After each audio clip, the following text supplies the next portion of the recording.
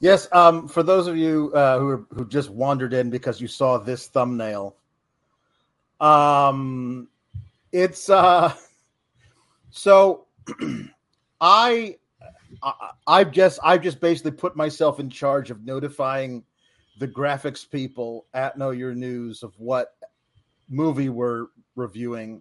That is so sweet of you to pretend I don't just forget every week, and that it's it was delineated to be your responsibility, Alex. Right. But having it be my responsibility, I should have figured it out and done it and mentioned it sometime before 8 p.m. On the night before the show. And I did not do that. And I do feel like I was punished. I do feel like the graphics people punished me for giving them a rush job on Friday morning. And so that is why you see me photoshopped here like this. Counterpoint. No, you shouldn't have. This is amazing. Can you bring it back up real quick? Because I do just have to point out something that's the ratio of like the size of your head to your little neck. I think because of your beard is just like so incredible. Like it's with great. The scar, it really is. I kind of look good, to be honest. No, you look great. Honestly. Thank you. Like, yeah, no, that's because also, you know what they did? They kept the bangs. That's a very important thing. It is my trademark. As I described in the little description below, we got tired of reviewing bad movies from the 80s and 90s, so decided to review a classic movie from 1963. Mostly because weird. Still weird. Oh, still weird, and also like it's the brand. Like I think part of weird in Hollywood is just high concept. The idea of this is not a normal story. The scope of this is not normal. They created a something that was not the case for comedies at this time. A lot of things had come before that were, grand in their scope, but nothing like this, and nothing like the crazy legendary cast that was put together for this. It was written by a husband and wife team, which I think is really I didn't know that. That's fun. Yeah. Husband and wife team. Stanley Kramer directed it. A name I know, but a name I've not Googled, so I don't remember the other things that he's done. So it's one of our main complaints about Last Action Hero, if I remember correctly, is that it was 2 hours and 11 minutes long. This is the shortest cut available of the film at 2 hours and 40 minutes long. Somebody messaged me on Twitter, says that there exists on the Criterion edition a 297-minute version of this, which, if you're not good at math, is just a shade under 5 hours. So, yeah, they shot a lot for this, and I would say a lot of what they cut isn't missed, but most of what they cut is people being informed of what's happening. Probably, like there's a bunch of people who go, wait a minute, what's going on? And the next time you see that person, because they've gone back and forth through all the intersecting storylines, that person knows what's going on and is all on board. But you can imagine them being told what's happening and being like, well, sign me up. And you don't need to see it. So I think if that's a lot of what's missing, it's not so bad, honestly. So I don't have a problem with the length of this movie because it felt like it took this long to tell the story fully. Mm-hmm. My problem with Last Action Hero was... Well, yes, I know. Yeah, that it I don't have a problem with long movies. I have a problem with movies that feel like they're longer than the story they're telling. And this, miraculously, despite being 240, I think you said,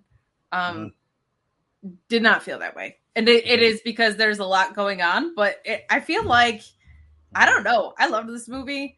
And I mean, it's a classic for a reason. But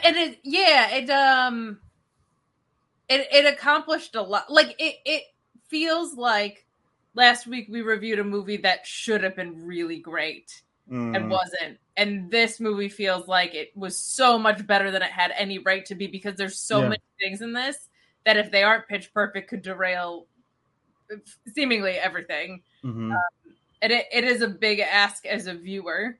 So I loved it, and it was, I don't know, it was a blast. And even just like seeing the names that were in this, and like it's so much fun. So you said that when I was pitching this, that you had seen it once when you were maybe 15, but didn't have a great recollection of it. I didn't, but I remembered a lot of stuff like rewatching it. I feel like I don't even know what specifically, but like I remember almost just like the feel of it. I probably saw this when I was 11. Like my dad showed it to me. Like you gotta see this. And it came on 2 VHS tapes. You know, like it was one of those things where you had to like pop out one and put another one in. And I was immediately mesmerized and just loved the story, all the intersecting parts of it, all the different characters. I didn't know who any of these comedy legends were, but I could immediately tell that they were comedy legends because of how great they were at their craft. And I must have seen it a dozen times since then, but it probably been like eight or so years. And there was stuff I found in this that I hadn't seen before. Sure. And it's great. The movie, of course, is called It's a Mad World. And the opening, if you watch it through Tubi, as that's how I watch it, and that's how Tubi. Yeah, or not Tubi. There's a overture with the screen's just black and they play the score for like 3 minutes. And it's a shame they didn't have our thumbnail at that time. Yeah.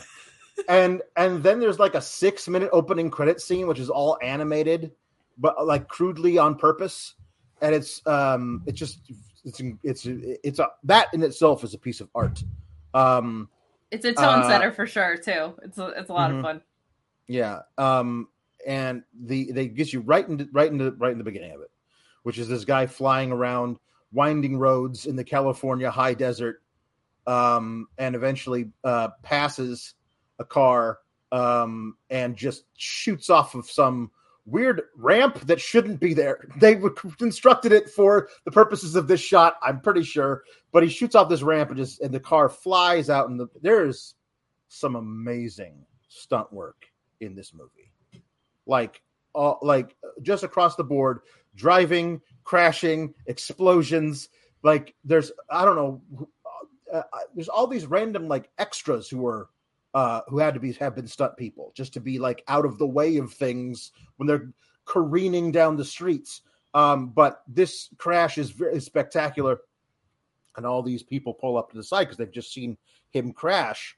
And this is where we first see Milton Berle, the legendary comedian, Sid Caesar, the legendary comedian, Buddy Hackett, the legendary comedian, Jonathan Winters, the legendary comedian, and Mickey Rooney, a very famous actor. And I think that the thing is that he does his best, but he's not known for specifically all the comedy stuff that all these other guys are. But he does a great job, but it's not like he was a huge star, and that's why he's in this movie. But it's not because they looked at all the greatest comedians out there and picked him. And there's a lot of things in this that are a tall comedic. They're a tall ask even for someone who is a very like comedically sound actor. Oh, yeah. Like there's so much going on in this, and to balance things that can be slapsticky but still make them make sense in a bigger story and in this world is like, that's a lot to ask from someone this is their sweet spot. So I thought he did a pretty good job, but you're right. It's funny to see. Do you know where in their careers they were in their legendariness? Mickey Rooney was firmly at the tail end. Milton Berle had been famous for a long time. Sid Caesar was on the younger side. Buddy Hackett was a touring comedian. Like he was one of the biggest like stand-up comics in the world in the late 50s, early 60s. So this was like this. They struck gold, but they knew it. There were not like a lot of undiscovered gemmy. No, Jonathan Winters was on the younger side too, but he'd already known what he was doing. They were not like this launched an unknown to superstardom. stuff. Right. There was no. There are people in this who end up being much more famous later, but it wasn't because of this movie. And there's also a bunch of like cameos by old comedians as well throughout the whole thing. But the gentlemen I've described all run down to take a look at who's crashed, and he's been thrown from the vehicle, and he does not have long to live. But I would argue he did not have long to live before he got in the car crash, because Jimmy Durante did not look well. He didn't look great. He did not look great. Kind of takes the sting out of the crash a little bit. You're like, well, yep. You know, he he's had a heading long in life. this direction a little bit. He had a long anyway, life. but... Actually, a lot of these people look like they've had a long life, and they haven't had a long life. You know what Not that yet. is? That's alcohol and cigarettes at a constant basis from the age of 15 till about 60. Oh, that's why you look 85. There it is. Oh, okay. Anyway, it's Jimmy Durante. And so he's one of the guys come down, Sid Caesar, says, I'm not a medical doctor, but I do have some experience. I'm a dentist. Do you think you're hurt real bad? And Jimmy Durante has a beat, looks at Milton Berle and goes, is he kidding? Which is just it's a great Jimmy Durante line. But and I love how early this is the beginning of the movie, and we get that moment so fast. It's really, really fun. Yeah. He does this great dying deathbed confession. Of course, his deathbed is a bed of sharp rocks. But he does this deathbed confession where he's like, you got to go down to Santa Rosita State Park. You got to dig it up. It's under a big W. 350 G's, I'm telling you. 350 G's. You dig it up. You dig it all up. And then you get yourself all fixed up and you walk down through the old neighborhood. That's right. All the gents and all the dames with a big smile for the old Smiler Grogan. Everybody's friend. And you think he's dead, but he's not actually dead. It's great because also this is the beginning of Buddy Hackett doing brilliant non-verbal work, because he's like, you got to watch out for the bulls. The bulls are everywhere. And he starts looking behind him and up and over here for other bulls. And it's great. But he confesses that there's $350,000 buried in Santa Rosita State Park, just north of the Mexican border, on the beach, under a big W. And then we think he's dead, but he jumps back up and grabs Sid Caesar and says, Aunt Belle, you gotta tell me you don't make no difference, Aunt Belle. And finally Sid Caesar's like, that doesn't make any difference. And then he dies. And when he dies, he kicks a bucket. He literally kicks a bucket. So good. So great. But then the cops show up and they come down and they go, yeah, he's dead. Back up to the other cops. Was he alive when he got down here? What did he say? Did he say anything? No, because they don't want to tell the cops, not because specifically they want to go find the $350,000, but because they're all in a hurry to go places. They don't want to be sitting around answering questions all day. They want to get where they're going. Jonathan Winters, who's a guy named Pike, he has a furniture van. He's got a whole load of furniture from Modesto, California to Yuma, Arizona. I love how specific all of the geography is in this. This is like a treat for me specifically because I can look at a map and go, oh, that's this far to this far. Oh, that's interesting to me. Let me go ahead and Google Maps that. How long would that take to drive? It's that kind of thing. We'll do that, as we found out last week. Yes, I did. I did. Hold on. I just happen to have that still here. There we go. La Brea to Long Beach. There it is. A crane doesn't reach that far, Arnold. A crane doesn't reach that far, but a car will take you from Modesto to Yuma. Sid Caesar, the dentist, Melville Crump, and his wife Monica are on a second honeymoon. There.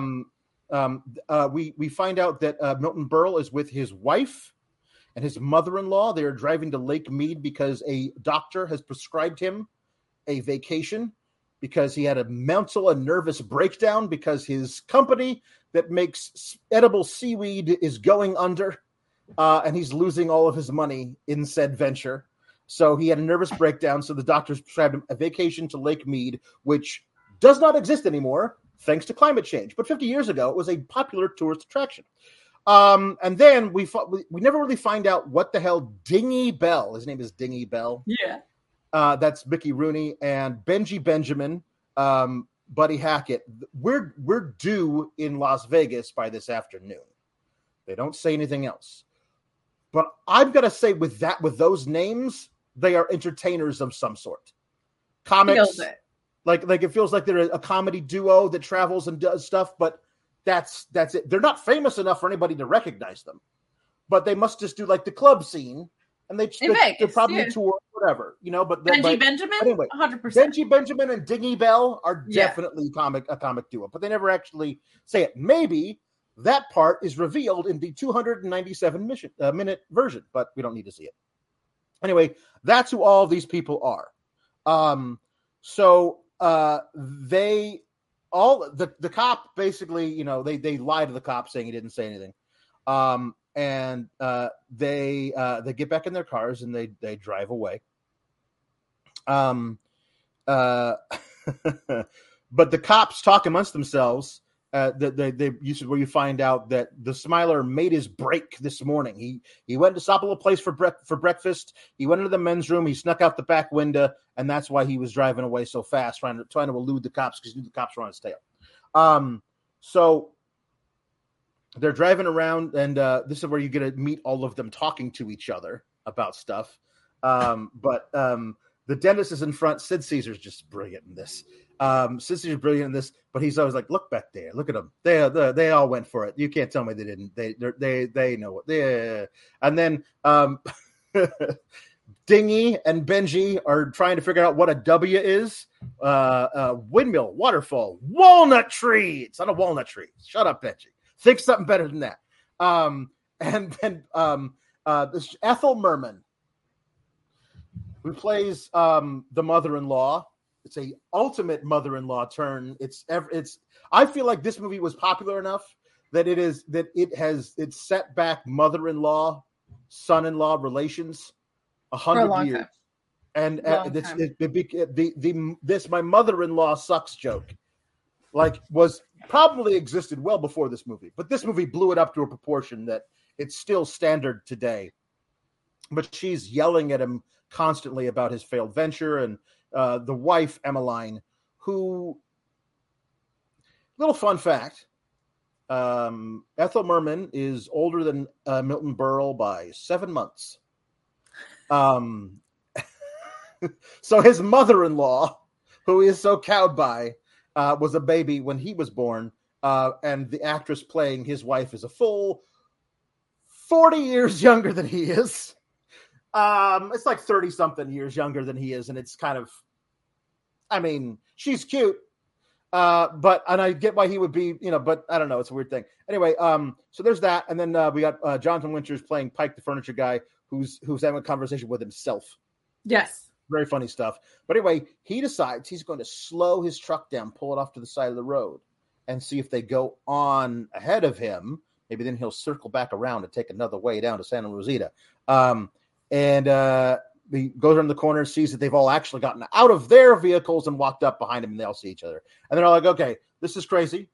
Let's go over here to this big turnaround over this way off the side of the road. We'll all discuss what we're going to do, because obviously let's not do it this way. Okay? So they all discuss the idea of let's all drive. This is the great, because it's the dentist who's involved. He's in charge. He tells everybody, we're going to go down there. We're going to split it up in these ways for 4 cars that arrived. So split up into 4 quarters, $350,000. By the way, look this up. $3.6 million in today's money. $350,000. Like if you $350, you think that's a considerable amount of money. But in the 60s. Yeah. But in the 60s, that's $3.6 million to us. That's a different kind of thing. So they're going to split it up, and they're talking about how they're going to split it up all these different ways. For one, we can split up for 4 vehicles. 5 men who went down to the thing. They each get an equal share. And then Ethel Merman's like, there were 8 of us there, including the 2 wives and me, the mother-in-law. We should each get a share And like, well, how about this? They figured out ways like putting different shares for different things, and everybody gets different shares allocated. They ended up figuring it out by 17, every 17 shares or whatever. But then Jonathan Winters raises a good point. I get 1 share for being a guy, 1 share for going down to look at the wreck, 1 share for the truck, and 1 share for being a person in the truck. But anyway, you figure it, I still don't get as much as anybody else, which is true. Of course, Benji and Dingy don't want to split a quarter. They don't live together. They're not married. They don't get they're not family. They can't split that. So it's different. But anyway, he does this thing where like, okay, so these 3, they get this much $1,000. These 2, them, they get this many $1,000. We get $86,000, whatever it is. But you, by yourself, get $56,000, and that's tax-free money. And this is where I'm like, okay, the 60s were a different time, because the guy driving the furniture van is like, of course we have to pay taxes. It's the right and moral upstanding thing to do. How dare you suggest we steal from the government? I'm like, oh man, it was a different time. It sure was. But at least he says, like, what do you mean not pay taxes? Even businessmen that rob and steal and cheat from people every day, even they have to pay taxes. I'm like, wow, it really was a different time back then, because the corporate tax rate was, well, it existed. Now it doesn't. But like back then, businessmen, wealthy people did have to pay a lot of taxes. They sure did. But isn't that crazy how things have changed? It is. How things have changed, yeah. Couple disheartening things in this movie in that regard. Yep. I really liked all of this because it felt like so much got established very early on in a movie that was about to get extremely chaotic. So it was just very clear and simple storytelling of who are these people, what are they going to do, what are they trying to accomplish. Like, this movie gets chaotic in the most delightful way. So having this all up front was really helpful to the viewing experience. Establishes so early who all of these people are individually, all their personalities. The writing is so stellar. But there's this great moment that is one of those things. I've seen this movie, a dozen times. There's a moment where it still surprised me and I laughed because I've forgotten the moment happens, where Jonathan Winters is standing here, and then Ethel Merman is standing here, and Sid Caesar standing right here. Jonathan Winters calls her an old bag, and she swings her purse at Jonathan Winters, who ducks, and it hits Sid Caesar in the eye. And his take of it, like, is just, it's so good. It's so unexpected. It's so funny. They're so great at this. But then it comes down to Buddy Hackett says, like, listen, we figured it 17 different ways. Every time we figured it, somebody didn't like the way we figured it. So I say we all go. Then now the only way to go for it is every man, including the old bag, for himself. And he's great. Buddy Hackett's great. And so they all begin a race. Now they all jump back in their vehicles, and they begin a race. Now, this is where I should probably include. There's a separate story that happens elsewhere. Spencer Tracy. Veritable screen legend Spencer Tracy, again, looks about 90, about 60.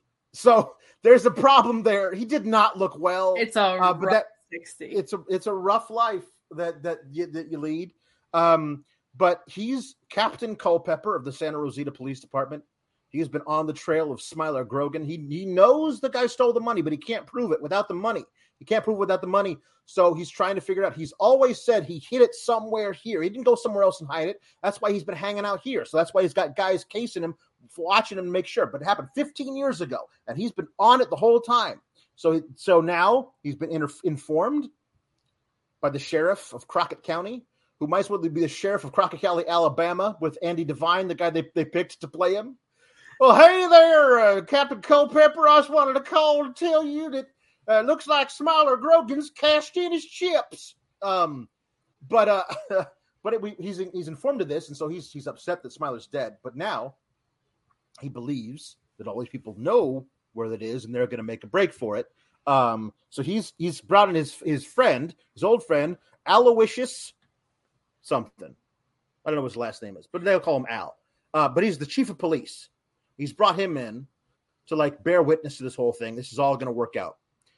He's and at some point here, you got to mix up the timeline because if you do it actually the way they edit it all together, there's no way it's impossible. Yeah. So I was able to do my notes in like certain sections. But he says to Al, "Now I'm going to take this case off the books. It's the biggest case we've ever had here.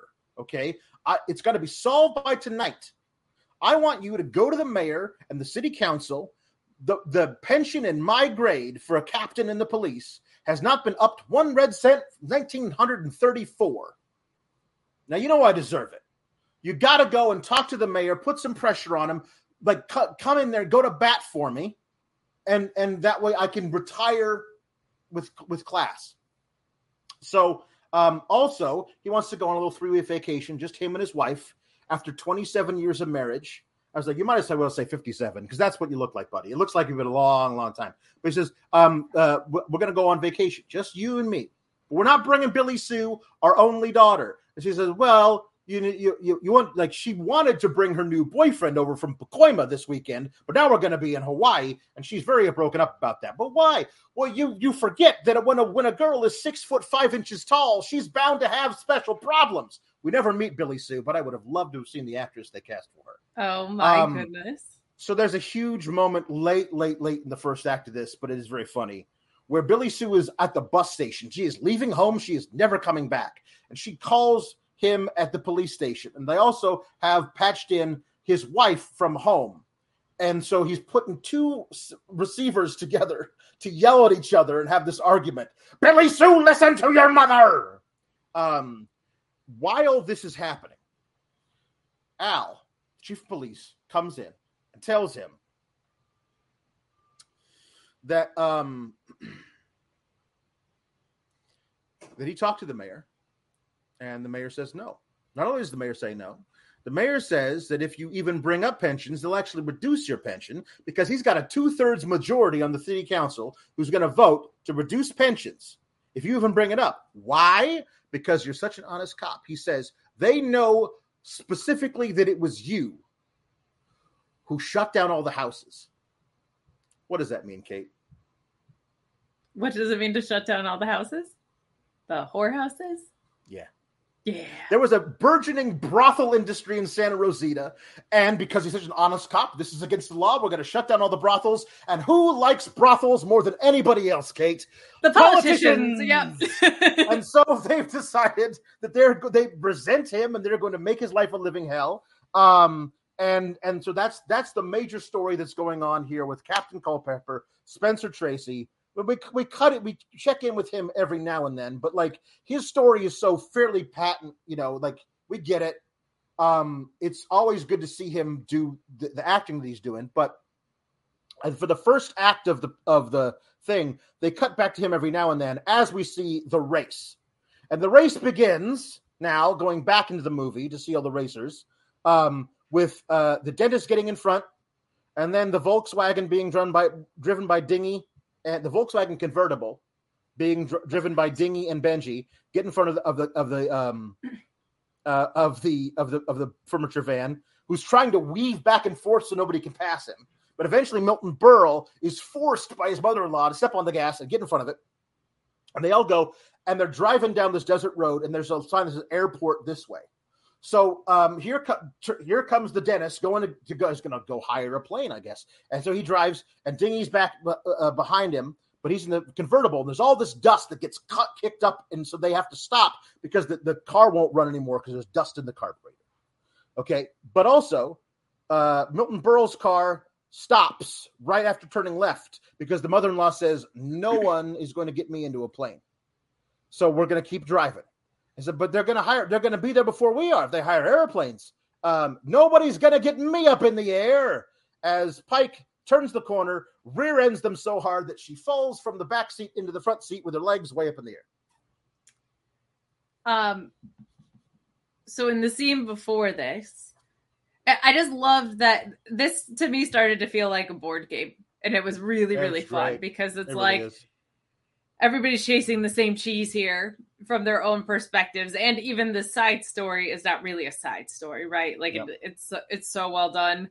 And the execution of all this stuff is so good. Like there's so many opportunities for this to fall flat, and it never does. And knowing that they had 5 hours of material, that actually makes it more impressive, because I feel like what you have to whittle down, like you have to kill all these darlings, right? You have to make all these sacrifices for things that you probably wanted to keep, but like to be able to keep the sanctity of the gags in a really good place, like it's a really, really, really fun thing. The Ethel Merman scene is so much fun with the way that unfolds. And yeah, this was fun to be off to the races. Like this is just a really fun watch here. All right.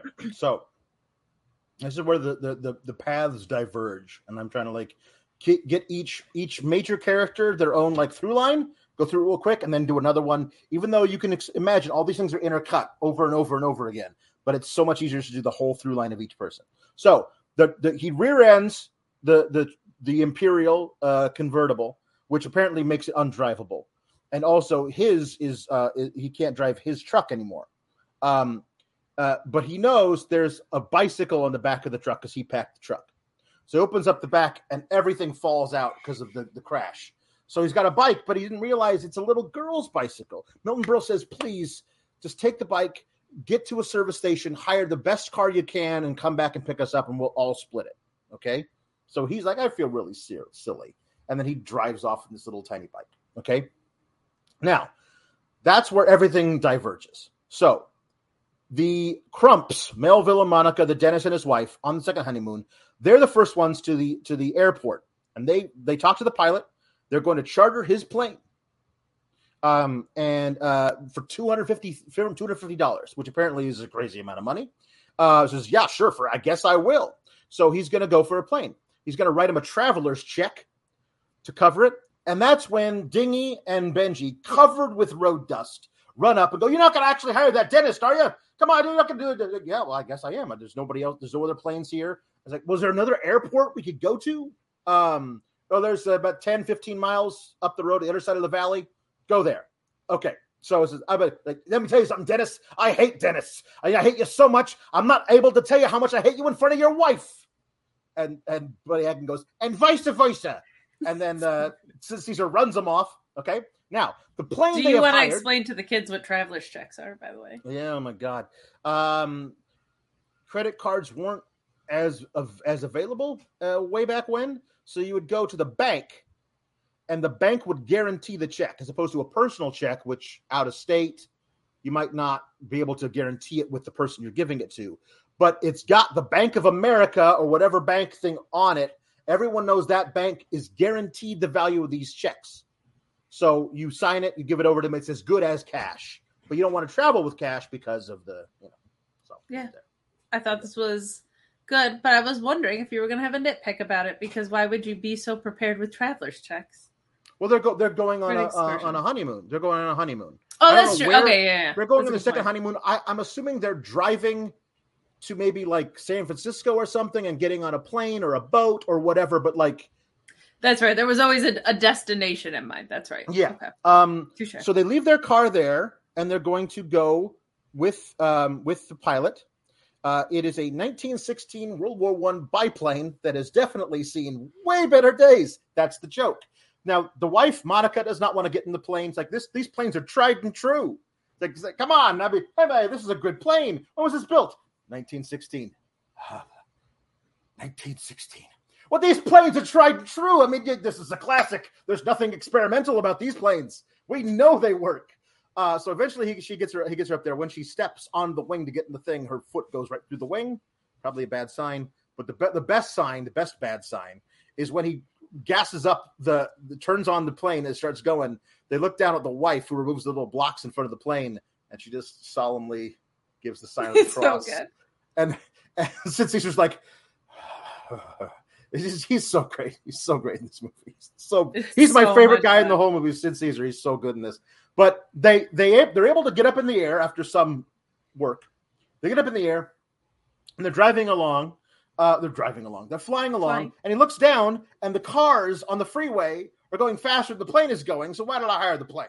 It's like, can't you make this thing go any faster? Well, wide open I can, but if I do it wide open, it ends up a lot of fuel. I'll pay extra for the fuel. Now, no, not now. So he's trying to take out his traveler's checks, but there's a bug on the windshield. Wouldn't you know it? The wife's really afraid of bugs. So he smashes up the entire plane trying to hit the bug, and then he stomps on it, but his foot goes through the bottom. Anyway, somehow the plane gets to Santa Rosita immediately. Like, it's really slow, but they can go as the crow flies. So it's not a 200-mile drive. It's a much shorter flight because you don't have to go around everything. Okay. So they land. They're the first ones there. They get out. They hire a cab, and because they're gonna dig something up, they're gonna need tools. So they go to a hardware store, but it's noon. They're closed because another thing, mom and pop stores would close for lunch back in the day. So they're closed. They're closed. And he doesn't want to wait until 1 when the store opens back up. So he's like, listen, all we need is a pick and a shovel. Can I get a pick and a shovel? Well, Mr. Dinkler's inside. I guess he could show you where. Okay, that's it. We'll ask Dinkler. And they burst past the first guy, and they run in. They don't look for Mr. Dinkler.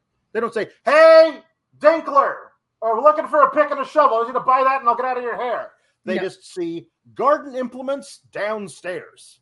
So they run through a door, and they go down the stairs, and they're looking at this basement. The basement's got actually most things in the store in the basement. So Dinkler comes by, and the door shuts and latches and locks and triple locks. I'm assuming he's very afraid that if the store is burglarized, that they'll come for the garden implements. Because if you're leaving the store for an hour, I don't know why you got to lock the interior doors, except for the fact that we find out later that's where they keep the dynamite. Now, we're not talking about the dynamite just yet. We find out as they've gone downstairs, the lock's been done, they've thrown the switch, the lights are out. He found the garden implements, but now he's locked in the basement with his wife. So the next thing he tries is a sledgehammer on the actual door itself, which is made out of metal. I don't know why he's not bashing the lock, but he's bashing the door itself. It will not budge. Then he sees there's a wooden door over in the corner, so he gets a forklift, and he drives the forklift right through the door. Inside that other area, there is a burglar alarm. So we're going to flip the switch on the burglar alarm, and then they'll come and let us out. But the burglar alarm doesn't work. So he's very angry because Sid Caesar's very good at playing comical anger. He's a kindred spirit of mine. So he smashes the burglar alarm with the sledgehammer to bits. And his wife says, Melville, even if you did get it to work and the cops came, what about the damage? They're the ones who locked us in. They should be liable for it, he says. So he takes these two wires that were supposed to be connected to the burglar alarm but aren't working. He figures if he touches them together, the alarm will work. Instead, he gets comically electrocuted. He does. Yeah. Very well. There's this incredible thing in this movie that is consistent where I feel like for so much of the comedy to work, the timing has to be so pitch perfect and slower, but they're in the framework of a race. And I'm like, I get so impressed by continually that juxtaposition and how well it's done, because it's like you kind of have to pause for some of these gags, but there's the whole movie is a ticking clock. Like it is so well done. So well done. Yeah. Eventually, I guess he's recovered from the horrible electric shock he's been delivered. And he decides next thing he's going to do is he's going to take a blowtorch and run it against where the lock would be on the other side of the door, which will burn it out a little bit, allow him to hit it with a few times with a hammer, and that'll allow them to escape. But once he's done working the blowtorch over the lock, he can't get the blowtorch to not blow anymore. So he just says, I'll just set it here. It's fine. But accidentally he knocks it over, so now the blowtorch is torching toward the wooden stairs that lead up from the basement floor to the door level. Not great. And while he's smashing at the door with the sledgehammer, staircase catches on fire. So he's able to get back down from that little door level, back down to the main basement level. And thank God the fire extinguishers are also stored in the basement, along with the dynamite, along with the, we'll see later, fireworks, along with the forklifts, along with the garden implements, and along with the sledgehammers. I wonder what is being stored on the main floor of this store. It's just mints. It's just mints. Just different flavors of breath mints. Just mints. And yeah. Loved. This is just Looney Tunes. Like I love this because it felt so Bugs Bunny to me, and it's just so charming. All of these sequences, and we'll talk about the rest of them. But I loved the torch to the stairs stuff. Is just such a fun moment in this whole. So both he and the wife are like emptying fire extinguishers all over this raging blaze. Now, it should be noted earlier. In the whole at what's happening at the police station bit, they have people following every different team, at least keeping them under some kind of observation so that they know what's going on. They're like, the Crumps got themselves locked in a basement. And Spencer Tracy, Captain Culpepper, says, well, I guess we better let him out. And this one guy, who I don't believe has a name, but he's just this this desk sergeant fella. He's like, that's not fair. They got themselves in the basement. They better get themselves out. But as soon as anybody gets to where they're going, we're going to pick them up and arrest them. But it's a race, ain't it? What do you want the dentist to win for? I've been pulling for that guy Pike with the furniture van. And so I guess, keep them under observation. Do not intervene. Do not let them out of the basement. But make sure that you know what's going on. And so that's why nobody lets them out. That's why Dinkler doesn't come back after being gone for more than an hour. Because he's been waylaid by the cops saying you're not allowed to go in there and reopen your place of business and get these guys out of the basement, even though they've lit it on fire. You have to stay out here with us. So that's the end of the first act of the Crumps. The first act of Dingy Bell and Benji Benjamin. They go to a different airport. It's a much nicer airport. And they're like, this is a private club. We don't do charter work. It's a private pilots club? That seems odd. But they say, well, whose plane is that? That's a nice plane. That belongs to Mr. Tyler Fitzgerald, but I don't think he's going anywhere today. Well, can we ask him if he might? Can we just ask him? No, you may not. And he gets a phone call, so they run past him into the place.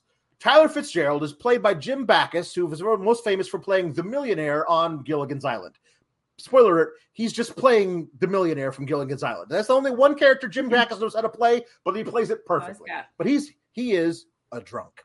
He is a drunk. He's a comical 1960s drunk. He is passed out on a pool table from the night before. They try and wake him up, and he's... And Benji says, hey, he's got a cold. So it's they wake him up. Wait, we got to get down to Santa Rosa to see Mr. Fitzgerald. It's our grandmother. She's dying. What? Who's dying? Our grandmother is dying. Oh yeah, grandma's dying. It's terrible. What a tragedy. So they're trying to figure out this bit together. And so eventually he wakes up enough and goes, Josh, a minute. I can't see. He can't see. I can't see. This says probably an eye cold. Because he's got a cold. Oh, that's a head cold. Oh, it's probably an eye cold. It's an eye cold. They this is such a great line. And they flip open the shades and the light pours in and he falls back over. And he knocks himself out again. But they're able to wake him up, apparently, because the next time we see them, they're bursting into the bathroom. He's passed out, standing up, holding a Bloody Mary in the shower. That's how drunk this dude is.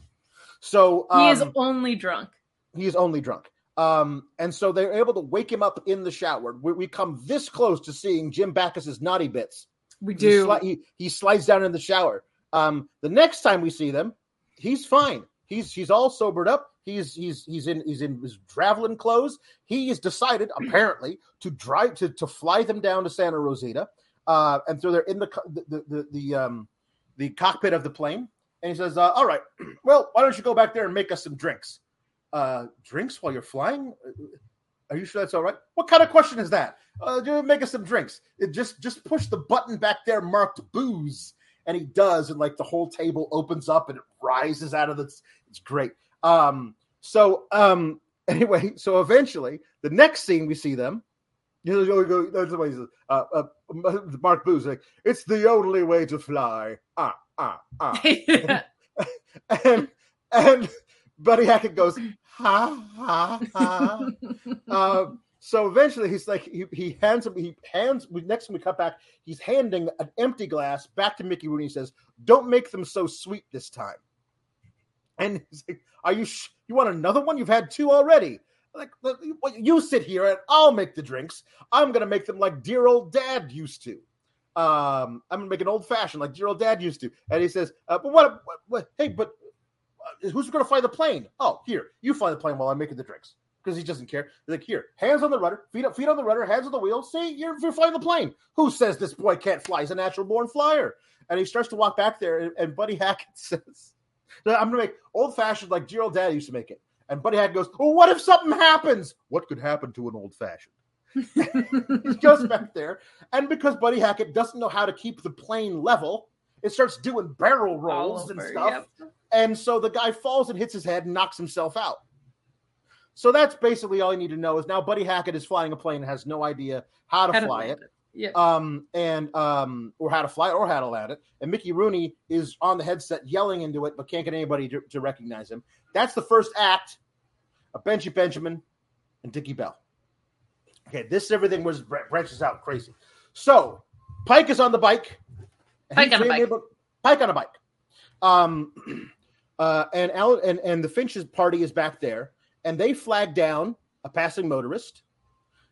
This is Colonel Algernon Hawthorne, played by Terry Thomas, a very British comedian, incredibly British. The most British. He's the most British character in the history of American film. Yeah. I will not hear any arguments to the contrary. The most British character in the history of American film. And so, excuse me. Hello, I say, need a lift. Could you give us a lift? I say, I'd be absolutely delighted.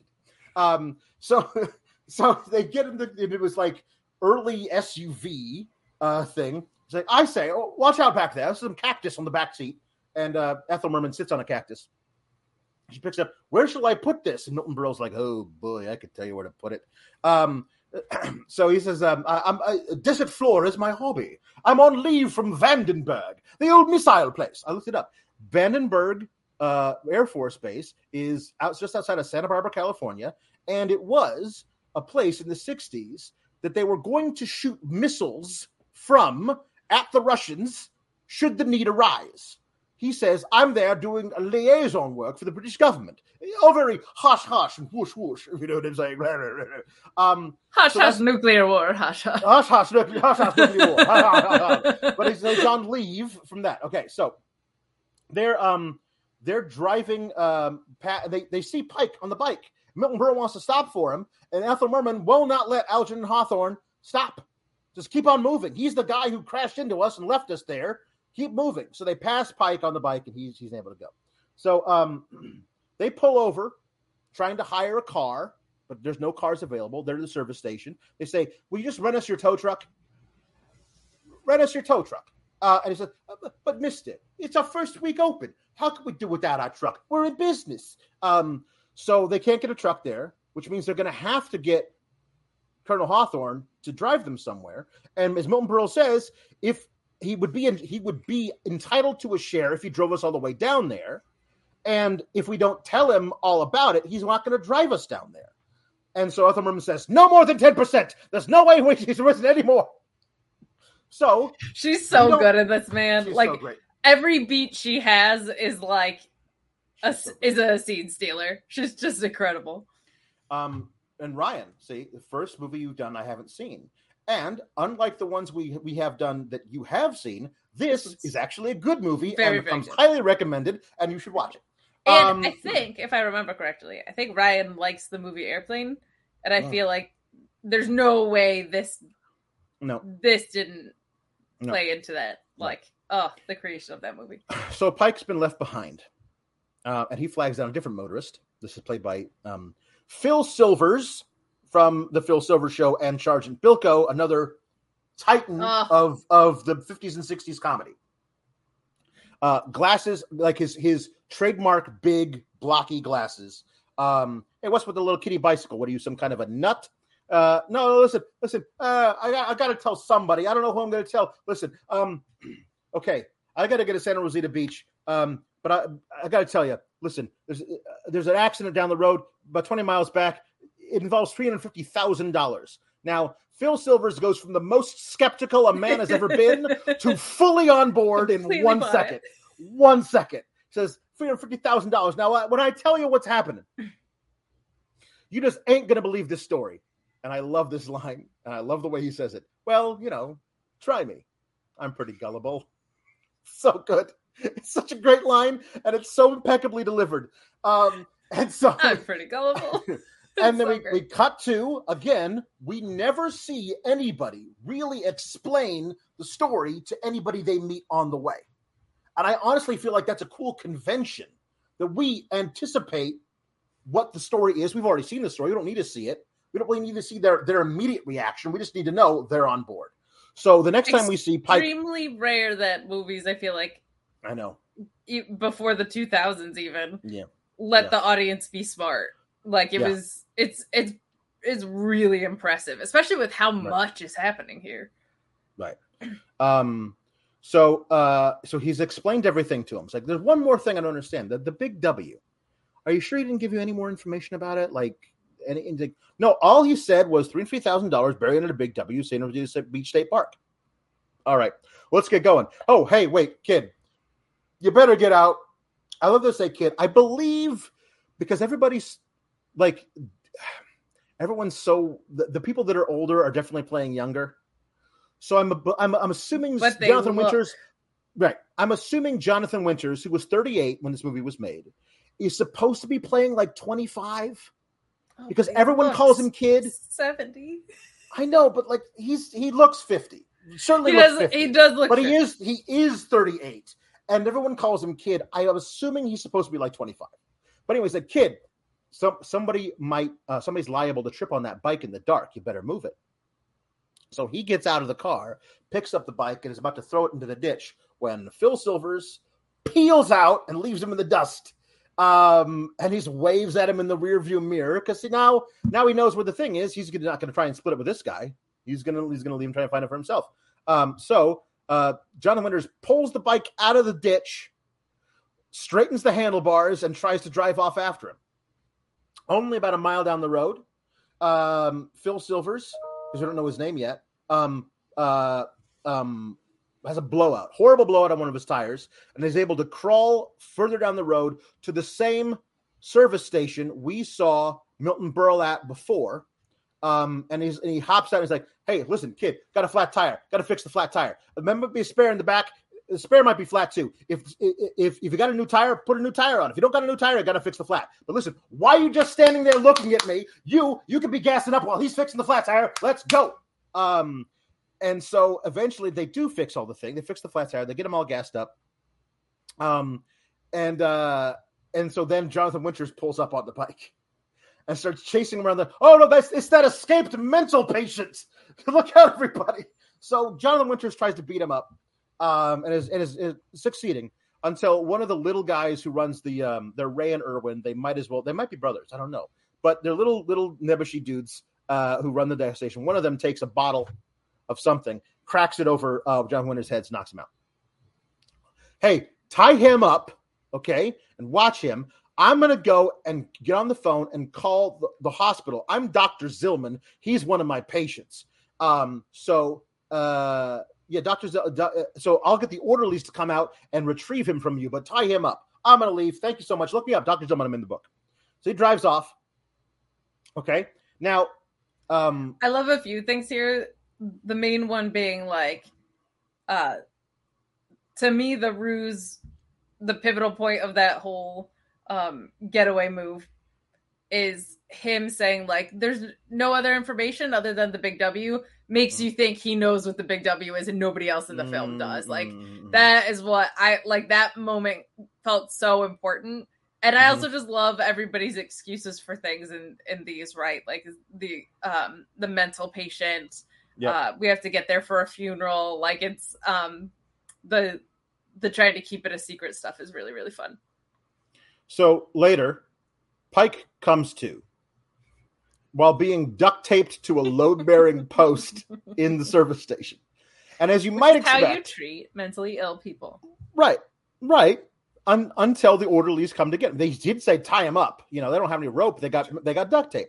So some people are coming. Some of your friends are coming to take good care of you. So he doesn't react well to being tied to taped to a whale in Paris. So he rips it out he rips it out of the ground, breaks it in half because he's very strong. And he destroys the service station. It is a very long fight scene. It's a handicap match that he wins handily. These guys are throwing everything they can at him, and his is not working. So he just destroys the place. There's some really great stunt work. He throws a guy through a window, and then he lands like on a shoulder tuck and roll on a picnic table and rolls through it, and then breaks another load-bearing thing, so the entire awning collapses. There's such great, precise stunt work in this fight. It's so cool the way the whole thing collapses. It's not just like something happens. Like there's specific things that Jonathan Winters does that allows certain sections of everything to collapse. It's great. Eventually, he's knocked both of them unconscious, and the entire thing collapses. And he takes the tow truck, and he drives off with the tow truck. He's running. He stops, looks at the tow truck, gets in the tow truck. Like this little shrug, and he drives away in the tow truck. To your point, this was obviously an era before special effects of a digital type were really overpowering in any way. And it was so fun to see. Like, I haven't seen a movie without that. A lot of the movies we review are in a bad transitional point where they're neither graphically progressive now or fundamentally great like this is. This was so much fun to see. Like it was extremely well done. It was the extent of the special effects in this is just green screen. Right, yeah. That's all that was really available, right? Yeah. Like everyone driving is always like in a car that's not actually moving anywhere. There's just green screen behind them. That's just the way every shot of this movie usually you drive like this. Yes. Oh, there's some driving that does not correspond to what's happening that we'll talk about if we have time. So Otto Meyer is his actual name. His name's Otto Meyer. I don't know how they find out what his real name is, but the cops know his real name's Otto Meyer. Maybe they ran a license plate. But I always thought of him as Dr. Zillman. Not that he wasn't actually a doctor, but his name was Zillman. So this is the first time I've ever caught that his name is not Zillman. Oh, okay, yeah. Which is so weird. Anyway, so he's been driving for a while, okay? He pulls over for some dude, which does not strike me as an Otto Meyer / Dr. Zillman thing to do. But he pulls over for some guy who says, hey, I need a ride. The doc sent me for some medicine. My wife's real sick, and my Jeep just ran out of gas. Can I get a ride to my house? And he says, okay. Now, this guy that he pulls over for and picks up, apparently lives in a shack at the bottom of a quarry. Like, he probably should have told that to the dude. Now, it's not just down the road. You're going to have to go off-road for a long time, down a gravel stretch, and then down the bottom of a mountain. So he's able to go down there to drop off the guy, but can't get back up the very steep incline that he came down. There's a little boy, obviously the man's son, who's sitting outside the shack. He says, come over here. Hey, do you know the way back to the main road? If you can get me back to the main road, I said, I don't know the way back to the main road, says the little kid. Oh, if you can do that, I'll give you $1. $3. Which is a great little kid thing to the 1960s. Okay, fine, $3. Get in the car. So the kid directs him down another incredibly huge embankment, and then up to a river. It looks shallow-ish. I mean, there's some rocks that the kid can easily walk across. He says, wait. I asked for the main road. This is Niagara Falls. It's like, come on, it's easy. The kid walks across the stones. Now, I don't know what Otto Meyer's thinking, but he doesn't drive across the stones. He drives a good 5 feet to the left of the stones, which, as things will happen in bodies of water, is much deeper than where the stones are, and he just sinks. Like, it's a very comical thing where he said, this is no place for a convertible. And he just sinks, and like it's so great because he also sinks, and he's just sitting there, just accepting as what's the happening. water The water's rises just above his own head. Oh, it's so great. So he's able to get out and walk back to the main road, but that's for Act 2. The final pairing of Act 1 I'm going to go into is Russell Finch, Milton Berle, and Algernon Hawthorne. These guys are gold together. So like much they fun. should have made 8 buddy movies together. They're so funny together. But this is still all of them in the car. This is the main sticking point of the film. The one thing that I honestly love that they included this. Ethel Merman's in the back seat, and she all of a sudden has a Tiffany epiphany. Sylvester! And she smacks Hawthorne on the back, causing him to run the thing off the road, jump over a bunch of stuff, and then back on. And we can tell that he's busted the axle of the car. Now, it's not broken in half, but it's not going to last for long. But they don't know that in the car, but we can see the wheel wobbling, right? I'm not by any means entirely certain that you haven't damaged this machine. He also says 12 words where one will do. I just love it's so much fun. He says, Sylvester, okay? Sylvester is my son, Emmeline's brother. He lives about 10 miles from Rosita Beach State Park. We'll call him. He'll get there first. He'll dig up the money. We'll get all of it. That's his great idea. So he's a lifeguard there. Let's call him. They can't get through. Nobody's picking up the phone. And why? Because Sylvester Marcus, her son, is a early 1960s movie drug addict. That is the only way to describe what this is, because they didn't really have Hollywood didn't have a good handle on drugs and what they were doing. No, in the late 60s? No. Early 60s. Early 60s even worse, yeah. Because by the late 60s, there were enough people that were experimenting with marijuana and all kinds of different things. Now, he's on uppers in the first scene and downers in the second scene, and that's all we got to get. But he's got a girl in his house who is drugged out to the max. She is just staring straight ahead while dancing like crazy. This is what Hollywood wanted middle America to think their kids were doing if their kids were on drugs. It is smoke dope. It is one step beyond reefer madness. It is one step beyond that, because that's just what Hollywood did. But anyway, they're dancing like crazy to this song that's so loud they can't hear the phone. Then I was like, I don't know where he is. He never gets up this early. I'm going to keep trying him. So then it's Hawthorne and Milton Berle, Russell Finch, having a little break, having some Coca-Cola in bottles. He's like, I say, what sort of chap is this brother-in-law of yours anyhow? He's a nut. Why? Well, I was just thinking, if Reggie, that's my brother-in-law, if Reggie got a hold of some information like this information, it's as likely as not that would be the last time anyone will see or hear from old Reggie. What? Cheers. So it's just the idea of Milton Berle going like, holy crap. If we tell him and he does get there, he'll get all the money and leave. Yeah. He'll just keep all of the money. And so he says to, they get back in the car and they're going to keep driving to a further filling station. They don't just stop forever. But the next time they see a gas station, they'll pull over and call again.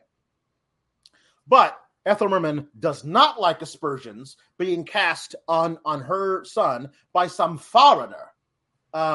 So she stopped this car. And he does, really, madam? And he stops. And she reaches over, pulls the keys out of the car, and then gets out of the car and says, if my boy is out, then we're all out. So, you think that, so is Sylvester out or not? Yes. Because your son is a no good, lying, loudmouth, no good bum who, if he isn't a crook, it's only because he doesn't have the sense or ambition to even become a crook. I say, good show. Such a great line. It's so good. And so then she says, okay, fine. So then she puts the keys down her cleavage, which is kryptonite in 1963. Of course. Kryptonite. And so they listen, I don't want to do this, but you're going to force us.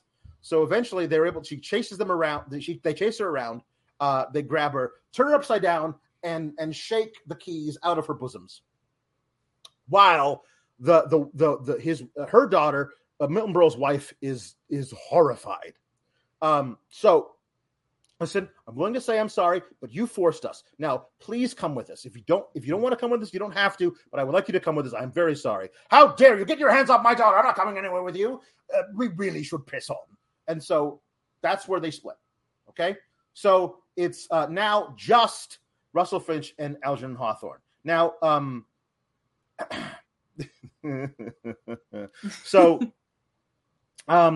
now Pike stops to pick them up. He doesn't realize it's them until he's already pulled over for them. It's like, I'm not paying something. No, stop. Listen, I'm going to call my son. He lives about 10 miles from Rita Beach. He's going to get we'll get everything. You're going to get nothing unless you give us a ride. So that's why he picks them up. Okay. Well, justified in this. I love that. Right.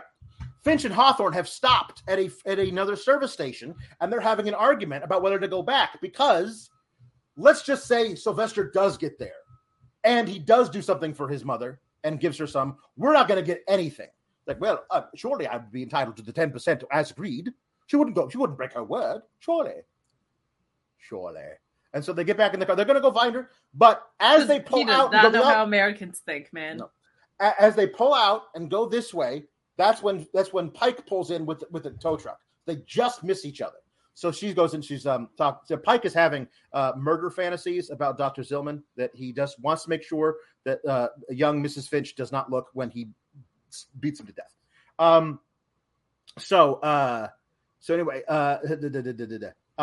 So anyway, she's able to finally get a hold of him. You hear bells, baby? And she picks up the phone. Hello? Who is this? Who is this? I want my son. I want Sylvester. Sylvester, it's your mom. She throws the phone at him. Hey, mama, how you doing, baby? Like, it's just this ridiculous way that early 60s thought drug addicts were. But anyway, she says she's trying to get him to listen. He won't listen. The only thing he hears is that his brother-in-law and some Englishmen have assaulted his wife. Assaulted his mother, right? Assaulted his mother. And so he says, you stay right there. Like, Mama, where are you? I'm in some gas station in a place called Plaster City. Just shut up and listen. You stay right there, Mama, because I'm coming to save you. Like, no. Wait. And so he hangs up the phone, and he's going to drive to Plaster City. He's like, he hung up. He's coming here, and I'm not to worry because he's going to fix everything. And then she looks at her daughter and says, exactly like your father, a big, stupid, muscle-headed moron. Here's the thing also, early 1960s. This guy, I can't remember, Dick Shawn, is 155 pounds soaking wet. But he is referred to over and over again by the most athletic specimen there's ever seen. He has no muscle on his body. Darby Allin, this guy. Yes. It's like, yeah. He looks like Danhausen without the face paint. And no tattoos. So there. Now what are you going to do? Sylvester's coming in the opposite direction. He's not going to be there to help them. Okay. So okay. So I'm so glad you're leading this one. I know you normally do, but this is a tough one to review. This is really tough. I write everything down. So now they're driving on again, and she's yelling at Pike about it's all his fault for crashing to begin with. Just keeping calling an idiot over and over again. Finally, he stops, says, "You can get out of this car right now. You're not going to do anything. Drive on, you big stupid idiot." So then her daughter gets out and tries to reason with Pike, and didn't realize that the car is in neutral. So it is now rolling back down a hill, and they have to run after the car. Okay. So now Finch and Hawthorne are driving on. They realize that when they went back for her, she's not there. Okay. So where are they? Well, I don't know. It's like now this. We must press on with all possible dispatch. All right, we'll press on with all possible dispatch. And I really don't think that personal rancor is going to solve the situation, if I may say so. So now, the next time we see them, they are arguing about who's the better military might country. Because Russell is wearing like a captain's hat, so I think we're supposed to believe he's a Navy veteran, even though they never say it. But like the way it feels that way. It does feel that way. Now, and then, of course, the other guy's a colonel in Her Majesty's Army. So, they have this thing like where he says some really bad things, like, if it wasn't for Lend-Lease, we give you billions of dollars you wouldn't even be thankful for. The whole country would have sunk into the ocean years ago. Like, get out of this machine. It's my machine, and you should get out of my machine. He just gives calling the car a machine. It's so good. And then he says, I've been really on edge this morning, and if I said something bad about anything, I do apologize. It says, and then he says, thank you. He gets the car back into gear, and they just keep driving. And I went and I found this, and I'm going to do the whole monologue because it is the most brilliant thing in the entire movie. It's the best piece of writing and the best in the whole movie. I love it so, especially Terry Thomas, who delivers this so well. I must say that if I had the grievous misfortune to be a citizen of this benighted country, I should be the most hesitant of offering any criticism whatever of any other. Now, wait a minute. Are you knocking this country? Are you saying something against America? Against it? I should be positively astounded to hear anything that could be said for it. But the whole bloody place is the most unspeakable matriarchy in the whole history of civilization. Look at yourself. The way your wife and a strumpet of a mother-in-law, of his brother and mother, push you through the hoop. As far as I can see, American men have been totally emasculated. They're like slaves. They die like flies from coronary thrombosis, while their women sit under hairdryers, eating chocolates and arranging for every second Tuesday to be some sort of Mother's Day. And this infantile preoccupation with bosoms. In all my time in this godforsaken country, the one thing that has appalled me most of all, this preposterous preoccupation with bosoms. Don't you realize that they have become the more dominant theme in American culture, in literature, appetite, and all fields of advertising, and all fields of entertainment and everything? I'll wager you anything you like that if American women stopped wearing brassieres, your entire national economy would collapse overnight. It's the longest speech anybody gets in the entire film. They gave it to like the 7th most important character, and Terry Thomas knocks it out of the park. That like. And it's not entirely necessary. So the idea that they had 5 hours to cut from. Oh, you got to keep this in it. That was it, right? They were like, it's just too good because it's superfluous. They don't need to. So this was keeping this in was just the choice of we love this, and I appreciate it even more now. Stopped wearing brassieres, your entire national economy would collapse overnight. Oh my god, bosoms. It's so good. Oh, it's so good. But eventually, the wheel does break off the car. Of course, it does. And they have a fight because they're angry at each other about a lot of things. The car crashes. It's no longer drivable. They get out of the car, and they have a fight between two middle-aged men who don't know how to fight. Yeah, it's pretty great. It's great. It's a very great comedy fight. At one point, Milton Berle tries to spear Terry Thomas off the edge of a cliff, and Terry Thomas just moves slightly. He pulls a Samoa Joe. I was just going to say, it's the Samoa Joe walkway spot. And Milton Berle flies off a cliff, and eventually is able to climb back up on top of the cliff. In the sequel, he gets caught in a cravat. That's he climbed back on top of the cliff, and they have more of a fight. And the end of the fight is that they tried to punch each other, end up punching each other in the hand. It's so funny. It's a great moment. It's so well done. And then this is right around here is where everything is coming to a head. We don't know if Dingy and Benji are going to crash the plane. The entire hardware store is on fire. These guys are having this big fight. And this is where Spencer Tracy is losing his mind because he's been just informed that he's not going to get a pension increase. He doesn't have the money to retire. Because he shut down whorehouses. And it's because he shut down whorehouses. And his wife and his daughter are yelling through the phones that he can hear about how it's your father's fault. I hate your father. I'm going to divorce him. I hate him too. I'm never going to speak to him again. And that's like his entire life is falling apart in this moment. And they actually have a intermission because that's a thing you would do in the early 1960s when a movie was so long. You'd have an intermission. So they come back from the intermission, and this is a lot faster things that happen all at once. But I have to say too, like effortlessly done, like 4 cliffhangers is in the middle or 2/3 of the way through the movie or whatever is really, really impressive and cool and like super rare. I had that same thought of what you had just kind of said of just like, oh wow, like everybody has a cliffhanger and they're all going to get resolved because they're all headed toward the same thing. That's just like a really fun storytelling device. we don't really see all that often. So yeah, very fun. Very fun we come back to the Crumps in the basement, having put out the fire, and now it's time for some dynamite. Since Caesar has, I had to. It was right there. He had to.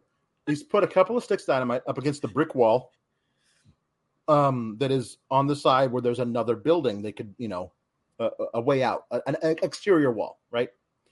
So we're it's in the other room, 70 feet away. We're behind this really strong counter. Nothing's going to get us. So we watch the fuse very slowly come over here, and at one point, the spark jumps off and starts burning a hole into the side of a box marked fireworks. Again, the fuse Looney Tunes. Mm-hmm.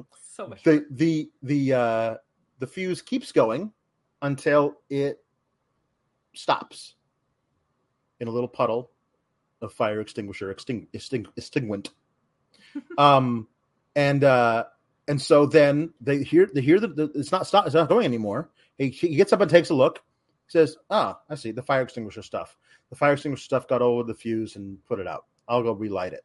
Like, what? Don't you go into that room? You're going to be blown to bits. Like, why do you assume that I can't do anything for myself?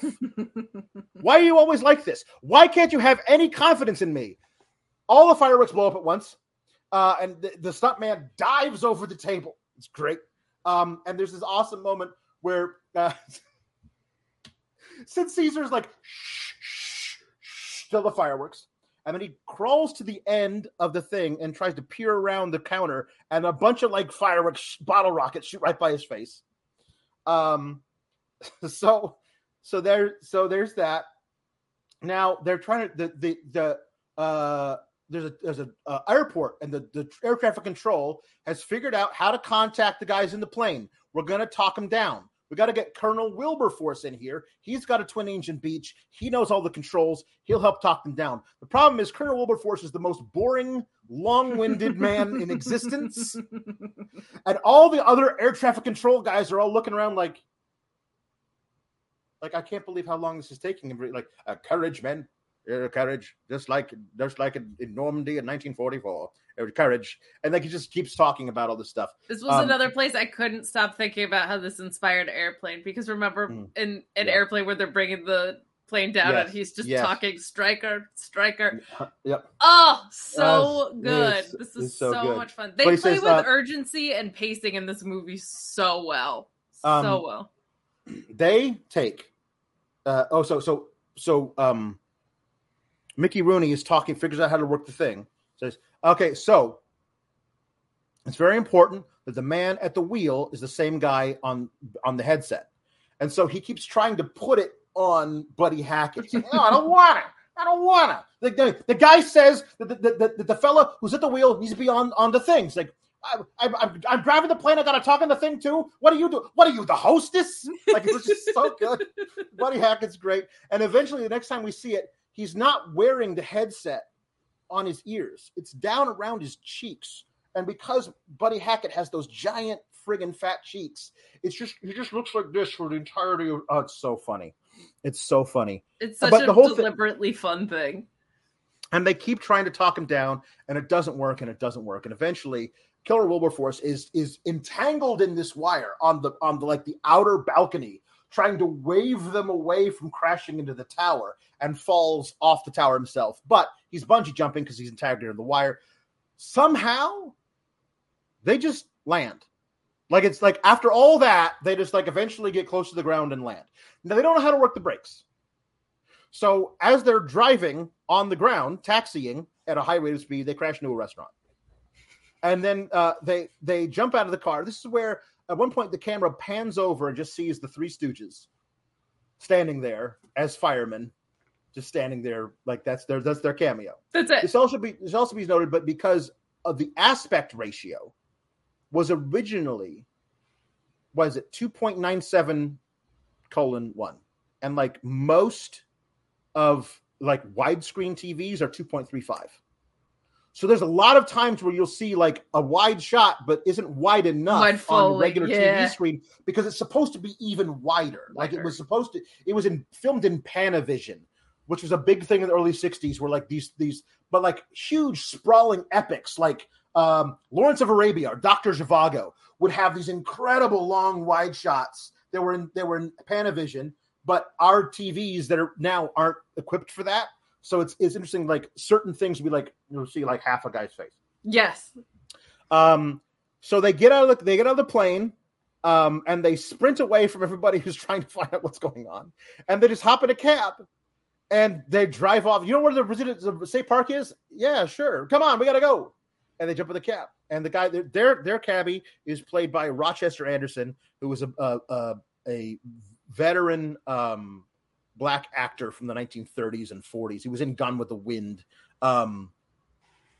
It's interesting. Like they found all these people who are famous for other things to have tiny little bit parts in here. Okay, so where did I go? Okay, so he tries. Okay, Crump dentist is gonna try the dynamite again. Okay, so drive. But the wife says, "Can you just please try the door with the hammer one more time? You know how much I hate explosions. I mean, the stairs are all burnt out. This isn't safe. But please." Okay, fine. Gets the sledgehammer, goes up, tries to hit the door one time, stairs collapse. He's like, "Hey, Monica, can we forget about the door, please?" Eventually, they also blow up. They use the dynamite. It does work. It blows a hole in the wall. They go through. It's a Chinese laundry because, of course, it is, because it's early 60s, so you got to have some racist humor in there. Of course. So they go through. They go through. Still Caesar steps in, sees the guys, who goes, "Oh, hello. The lock didn't work." So it's so good. It's so well done. That is the explanation for why there's a giant hole that has been exploded in the side of their business. So well delivered. It cracked me up. They get out, bring in with them. Oh, by the way, that they're covered in paint because there was a paint that fell over a lot. They're covered in paint. They're destroyed. But they've got their pick and their shovel, and they're running out. And Mr. Dinkler is there, who they haven't seen. And the cops have to hold Dinkler back from beating the hell out of Mr. Caesar. "You vandals!" And anyway, so they get a cab, and their cab is driven by Peter Falk, Columbo. Yeah.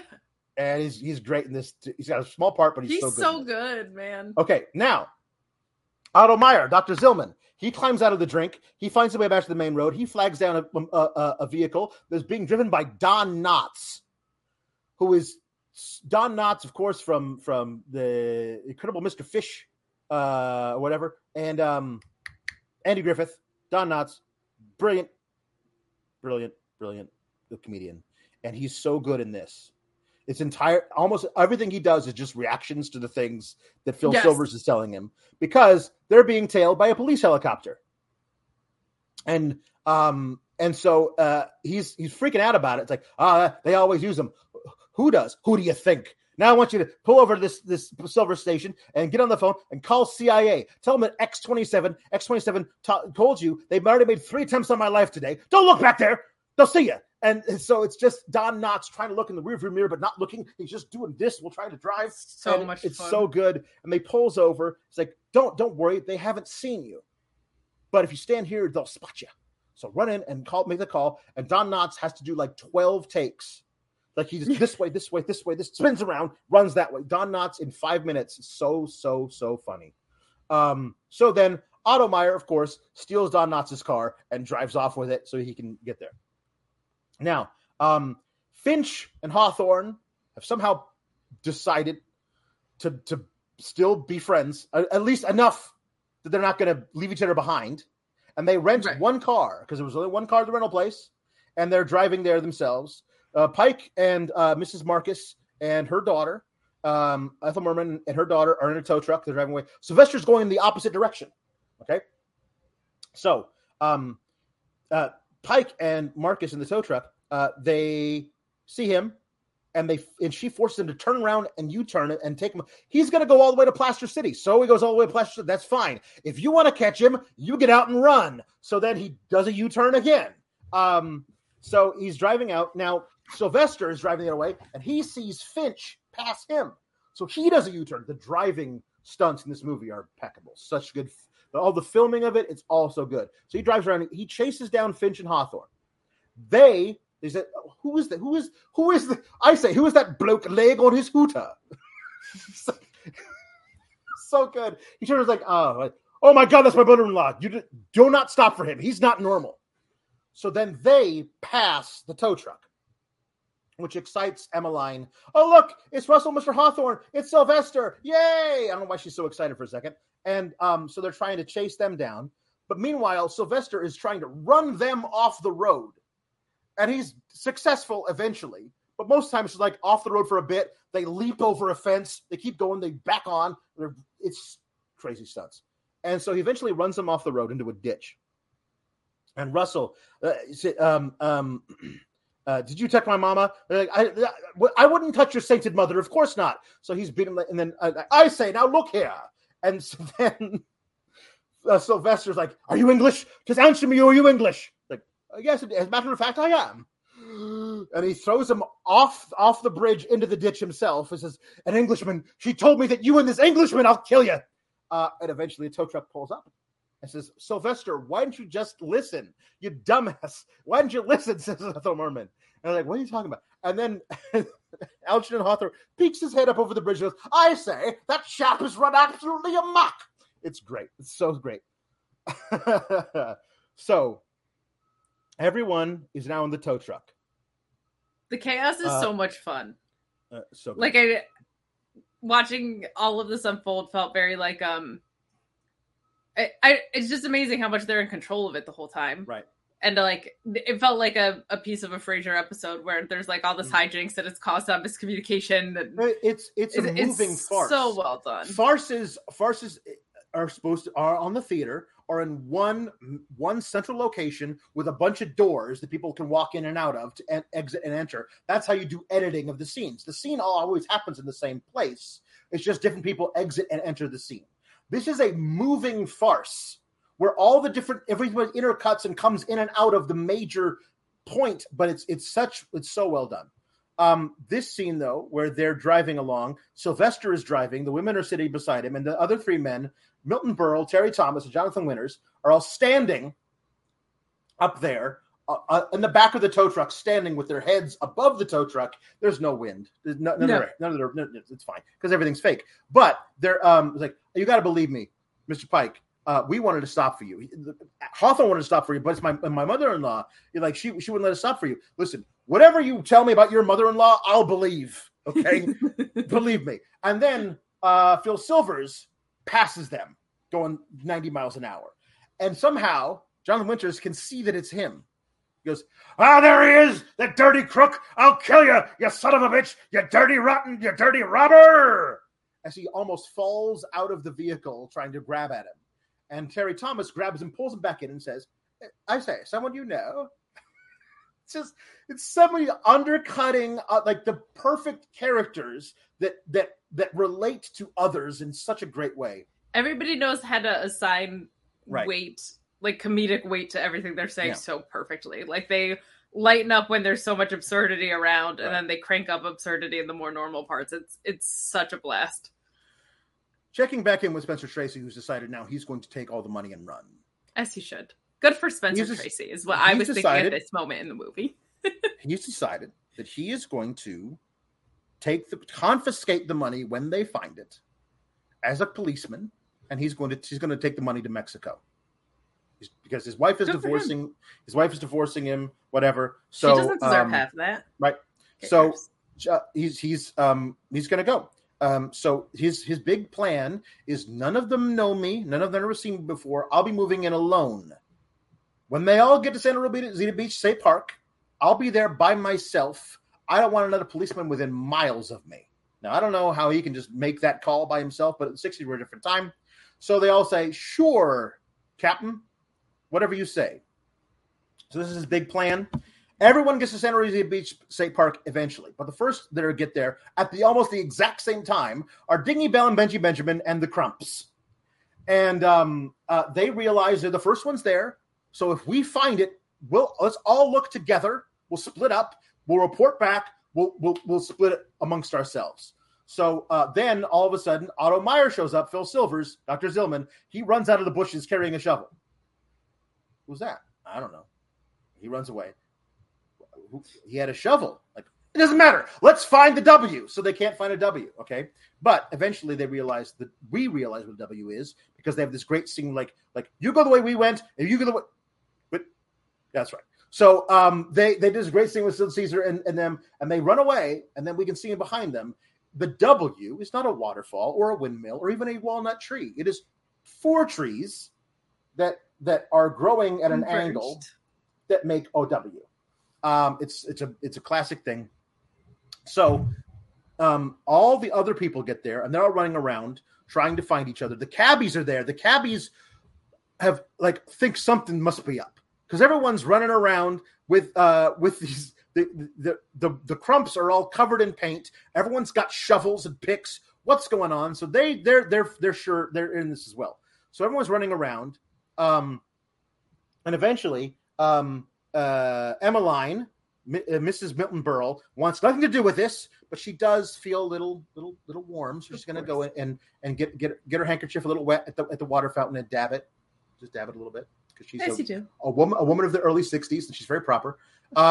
And so she sees the W, and Spencer Tracy sees her see the W. And so they have a little, he's very sweet to her, and she likes him. And so she's, if I have half of the money, then I can go somewhere where no one can find me, not Russell or Mother or Sylvester, nobody. I could go and join a convent. That's her dream, is to go and join a convent. That by the way, left alone, which is very relatable. The character of Mrs. Finch, who wants to join a convent, is portrayed by me in this picture. And you look great. I love this for you. My dream is to attend a convent. Look at the yellow in your hair, that little ribbon. So good. You look great. So nice. What a thumbnail. I look great. Mm-hmm. It's fantastic. I've been going to the gym. I got some. Right. My arms look great in that.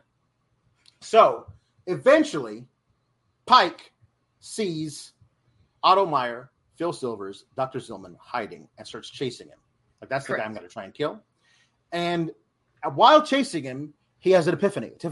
Storms turns around, sees the W, and he's like, "Oh my God, that's the big W! I tell you, it's the big W!" And they all go, "Okay, well now we got to dig it up." You might even say, Alex, 4 roots. Yep, 1 tree. That's actually quite good. Thank you. But I do love the symbolism of that, right? The converging in one spot, and there's 4 different. It's nice. It's a nice. And the way that Otto Meyer gets him to not be murdered is he says, "I look, listen, the big boy here. He's the guy who found it. I insist that he should get an extra share." I said, "Oh well, thanks." So Pike is very dumb. They start digging for it. They're digging with pipe with pickaxe and everything. Also, by the way, Spencer Tracy's just standing there watching everything. They're digging, and eventually, first it's like 4 guys. Mickey Rooney is one of them, which seems odd. That was weird. Like, he seems to be like the physically weakest guy of the bunch. So anyway, eventually he jumps out, and Crump jumps out, and it's just Sylvester and Jonathan Winters.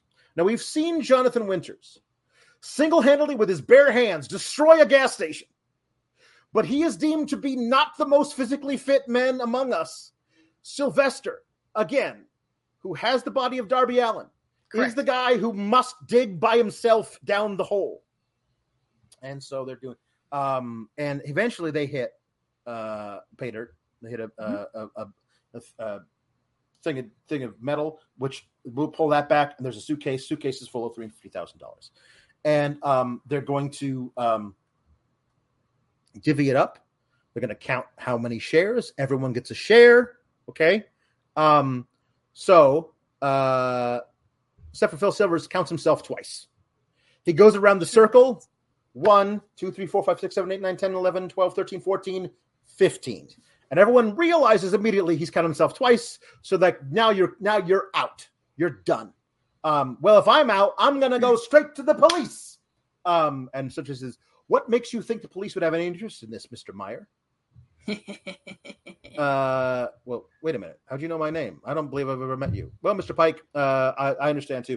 Anyway, who are you? Mr. Pike, well, I don't know who you are either. I know all of you because I'm Captain Culpepper of the Santa Rosa Police Department.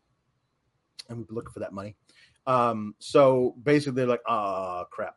So they put the money in Captain Culpepper's car and says, all right, so now so you could give us a break. Maybe you could, be nice to us. We destroyed so many things on our way here. If we could just break even on the trip, yeah? Buddy Hackett goes, we've had a really hard day.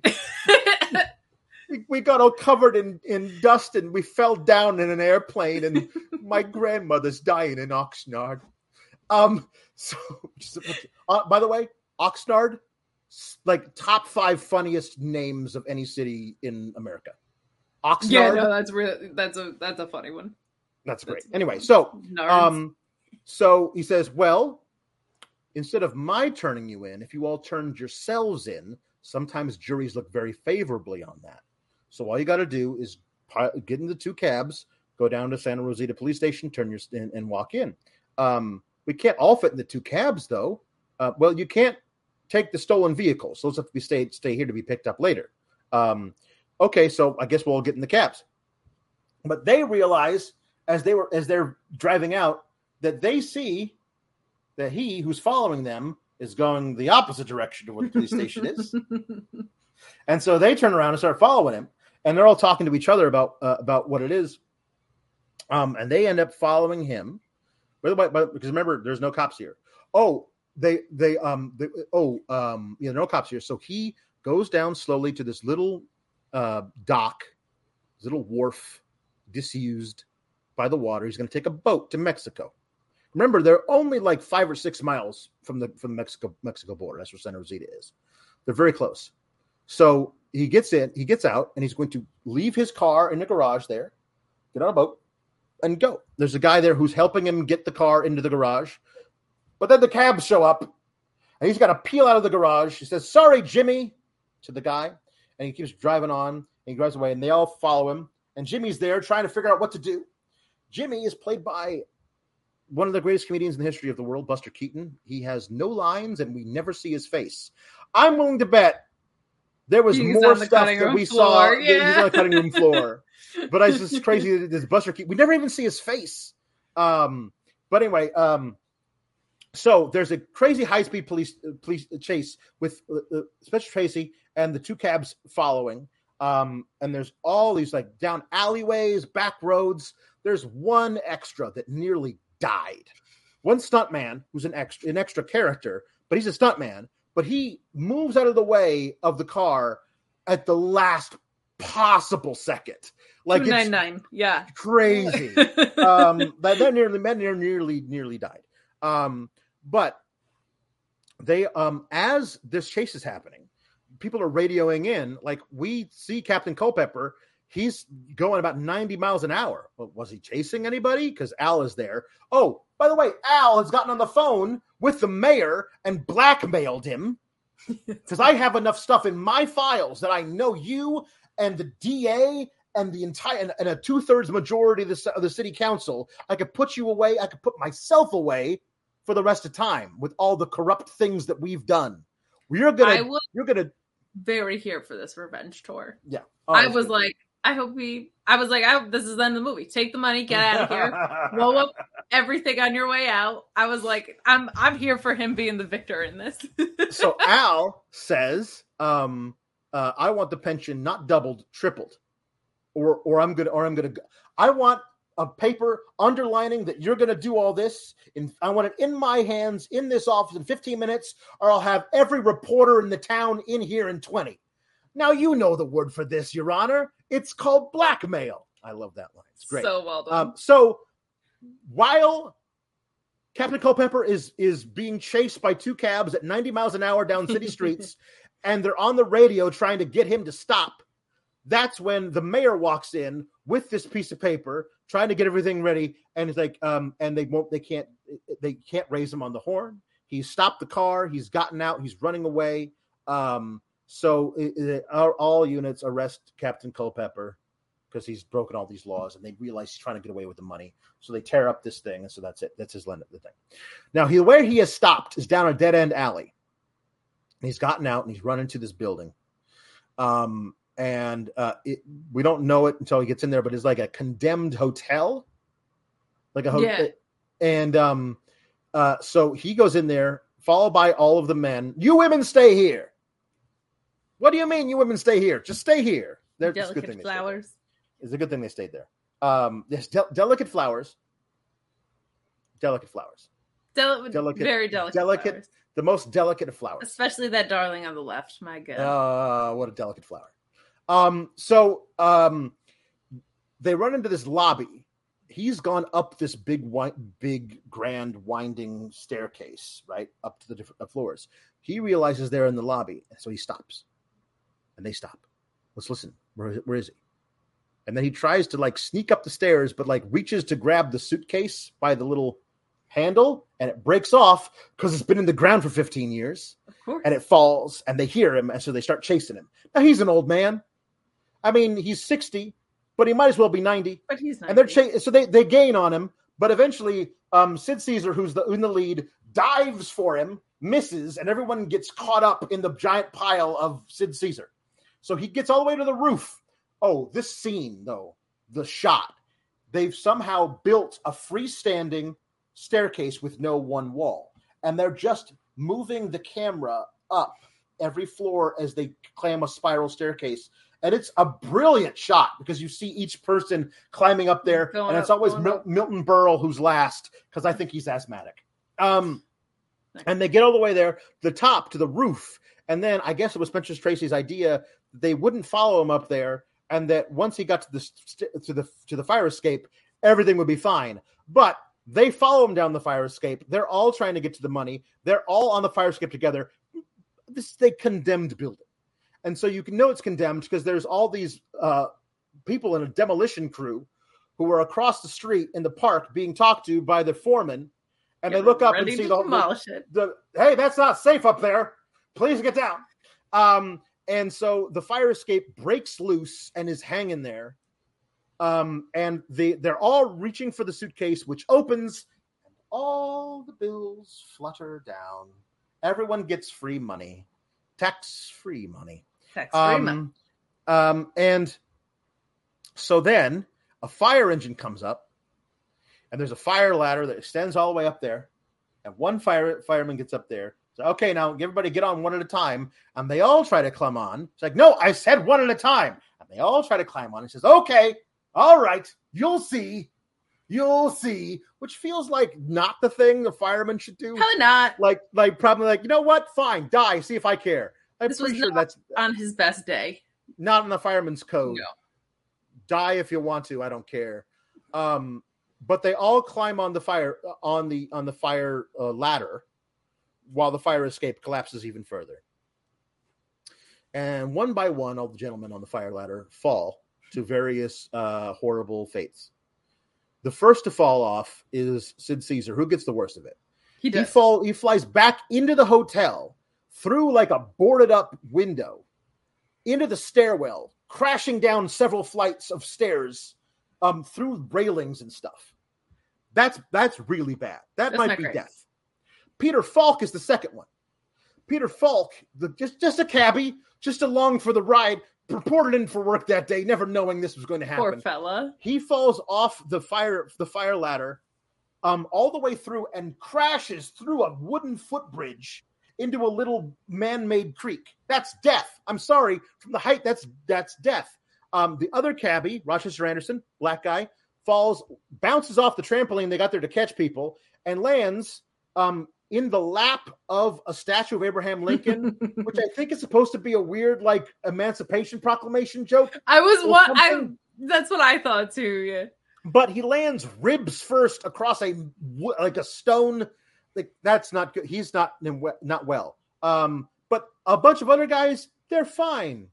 Phil Silvers, one of the worst guys in the entire thing. He flies through the air through a glass window. Okay, lands on a Murphy bed, which then folds up. I mean, honestly, that if you got to fall off a fire ladder that's 8 stories high, Yeah, that's probably the way. not bad. He lands on a bed. He's okay. Jonathan Winters lands at a giant dumpster full of liquid concrete, which sucks for when it hardens. But right now, it's a pretty nice way to fall. Not bad. Mickey Rooney and Benji Benjamin, and Dingy Bell, Benji Benjamin, and Colonel Hawthorne, unfortunately, fall onto some power lines, which are live, and so they're all dead. They're all dead now. I mean, they're not, but they should have been. And so then they fall off of that into a fountain, which notoriously is not very deep, and also has hard stuff underneath that 6 inches of water. So they're not doing okay. Milton Berle falls through like a wooden roof of something. He's not okay.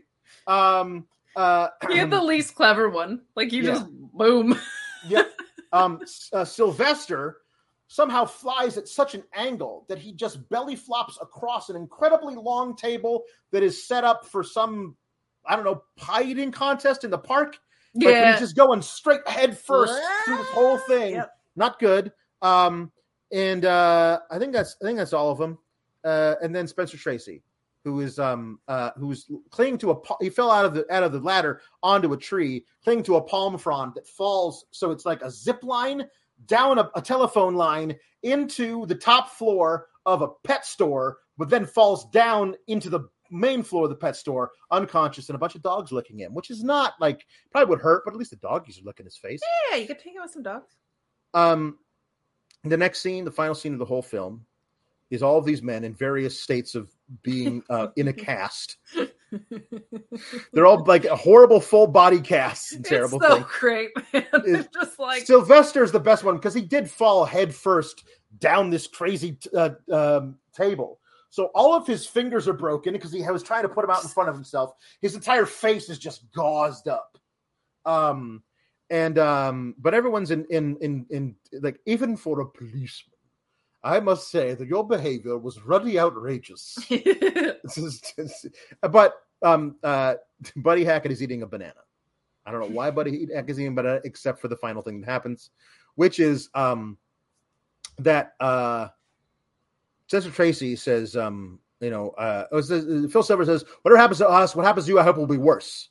I don't think I have to worry about that because my wife is divorcing me. I'm disgraced. I'm never going to get a pension. I'm going to die penniless. My daughter's disowning me. However, the only reason that you guys were probably going to get off lightly is because the judge will have me up there to throw the book at. I was like, oh, that's too bad. They all like sneer at him. Then Buddy Hackett, for some reason, again, only for this reason, throws the banana peel on the floor. And in walk all the women with Ethel Merman at the head of them. They're all wearing their little hospital gowns. They all walk in. Now, see here, you idiots, this is all your fault. And she slips in the banana peel and lands on her tailbone. And everyone in the hospital room laughs as though Patch Adams has walked in. Laughter is the best medicine for all of these men. Even Spencer Tracy laughs. And that's the end of the movie. It's true. I loved that ending scene of just like because the whole thing is like the laughter amid the hysteria, right? Like in this whole last sequence, and for it to end on that note is so much fun. Nobody getting away with anything is really fun. The chase also being their downfall is really fun. Like nobody gets away with any money here. It was really just falling out of the sky, right? Yeah. It was just really fun. Like this whole movie was a blast. There's not really like a resolution either, which I feel like is rare. Like I feel like usually you see like, and this person went to jail. Mm-hmm. This person did this. The end. Like cool to see an open-ish ending and all this. Yep. But what a blast of a film. Like I don't think I realized how much it was a table setter for a lot of other things that came after it. I know I mentioned Airplane, but like there's so many things where you can see flavors of other things in this. The Three Stooges cameo was great because there's so many references to it in this.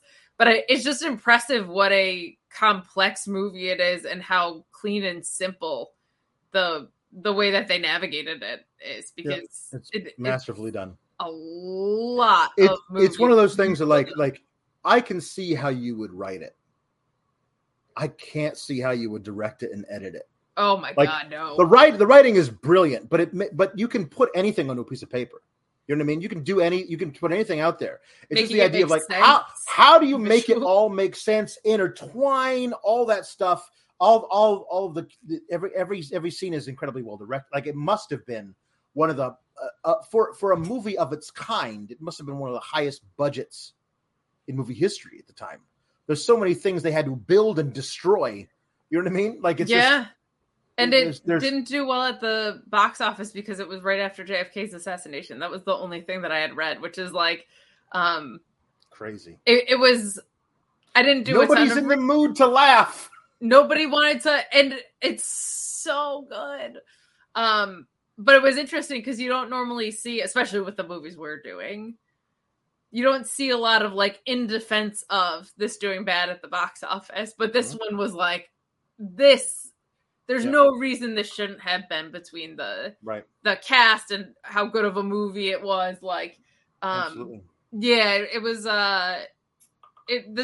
This was so much fun. This is an absolute blast to watch. It doesn't feel nearly as long as it is, which is also different than we can say for the other stuff because so much is happening and the way it is clean and its delivery and the flirtation of what it does with pacing, I just blew me away. I loved this. I couldn't be keeping this flick anymore in if I tried. If you like comedy, you got to go see it because you'll see so many things that you've watched since. Right. This was a jumping off point for sure. I feel like a lot of comedies from that era feel incredibly dated, and this does not. This was pretty timeless. I mean, especially just like the character, the way the lines are written and read doesn't feel like I'm old timey. Look at me. I'm going to talk like this. Like none of that feels like the way that things were done. I feel like if this movie had come out 10 years earlier, it might have. But by the 60s, people were kind of getting more into like the way real people talk. That's the way we should talk in film, as opposed to, you know, this the very high energy, fast paced thing.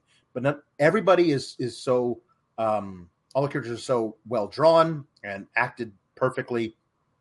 It was successful on every front. Like the cast is amazing, the acting's amazing, the writing's great, the delivery is great. Like I do feel like there are people in 2023 who will look at a movie that is 60 years old and go, that couldn't possibly be relevant to me. I would not, or I wouldn't.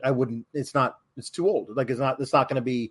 I'm not going to get it or whatever. This is like you could easily like redo this right now and not change much of the script. Yes, except for cell phones being a problem. Like that's the thing. Probably sure, right. But technological advances. But most of the lines would be easily. You could cast this with great comedians right now, and it would all work out. But the problem is, you're never going to find comedians this good now who could all work together because the budgets would be out of control.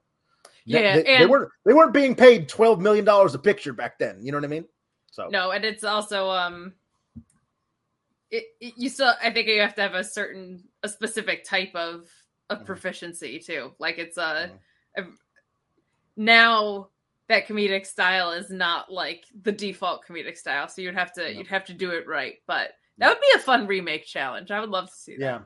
Yeah. And when I first saw this, again, it would have been like, I don't know, maybe not first saw it, but in the early 90s, I was fighting like a fantasy casting of this for some thing I was doing for school or something. And the guy I kept coming up with to play Pike was Chris Farley. Oh, perfect. Yeah. I mean, it was early 90s, so we didn't know at the time what he was dealing with, but he would have been like the moment where he was like guy just destroying the entire gas station. I would have thought Chris Farley would have had so 100%. Much fun with that. You know, 100%. But you can easily find a lot of people who could have played these parts at the time. Anyway, that's it. Keep the flick in for this week. So in. Keeping it in. Kate doesn't know this, but next week one of the things that she has pitched to me is something that she will be watching because I will be on vacation. I'll be back in time to do the show, but I won't have time to watch anything. So you get to pick something and you get to tell me all about it. So that'll be fun. Yeah, that'll be fun. For that. All right. Next week, Kate will pick something, and I will decide whether or not I'm going to get the flick out of here. Goodbye, everybody. Have a good weekend. RESPECT.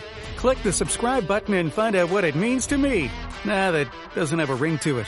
But if you like videos about real news stories that are funny, stupid, or weird, subscribe now.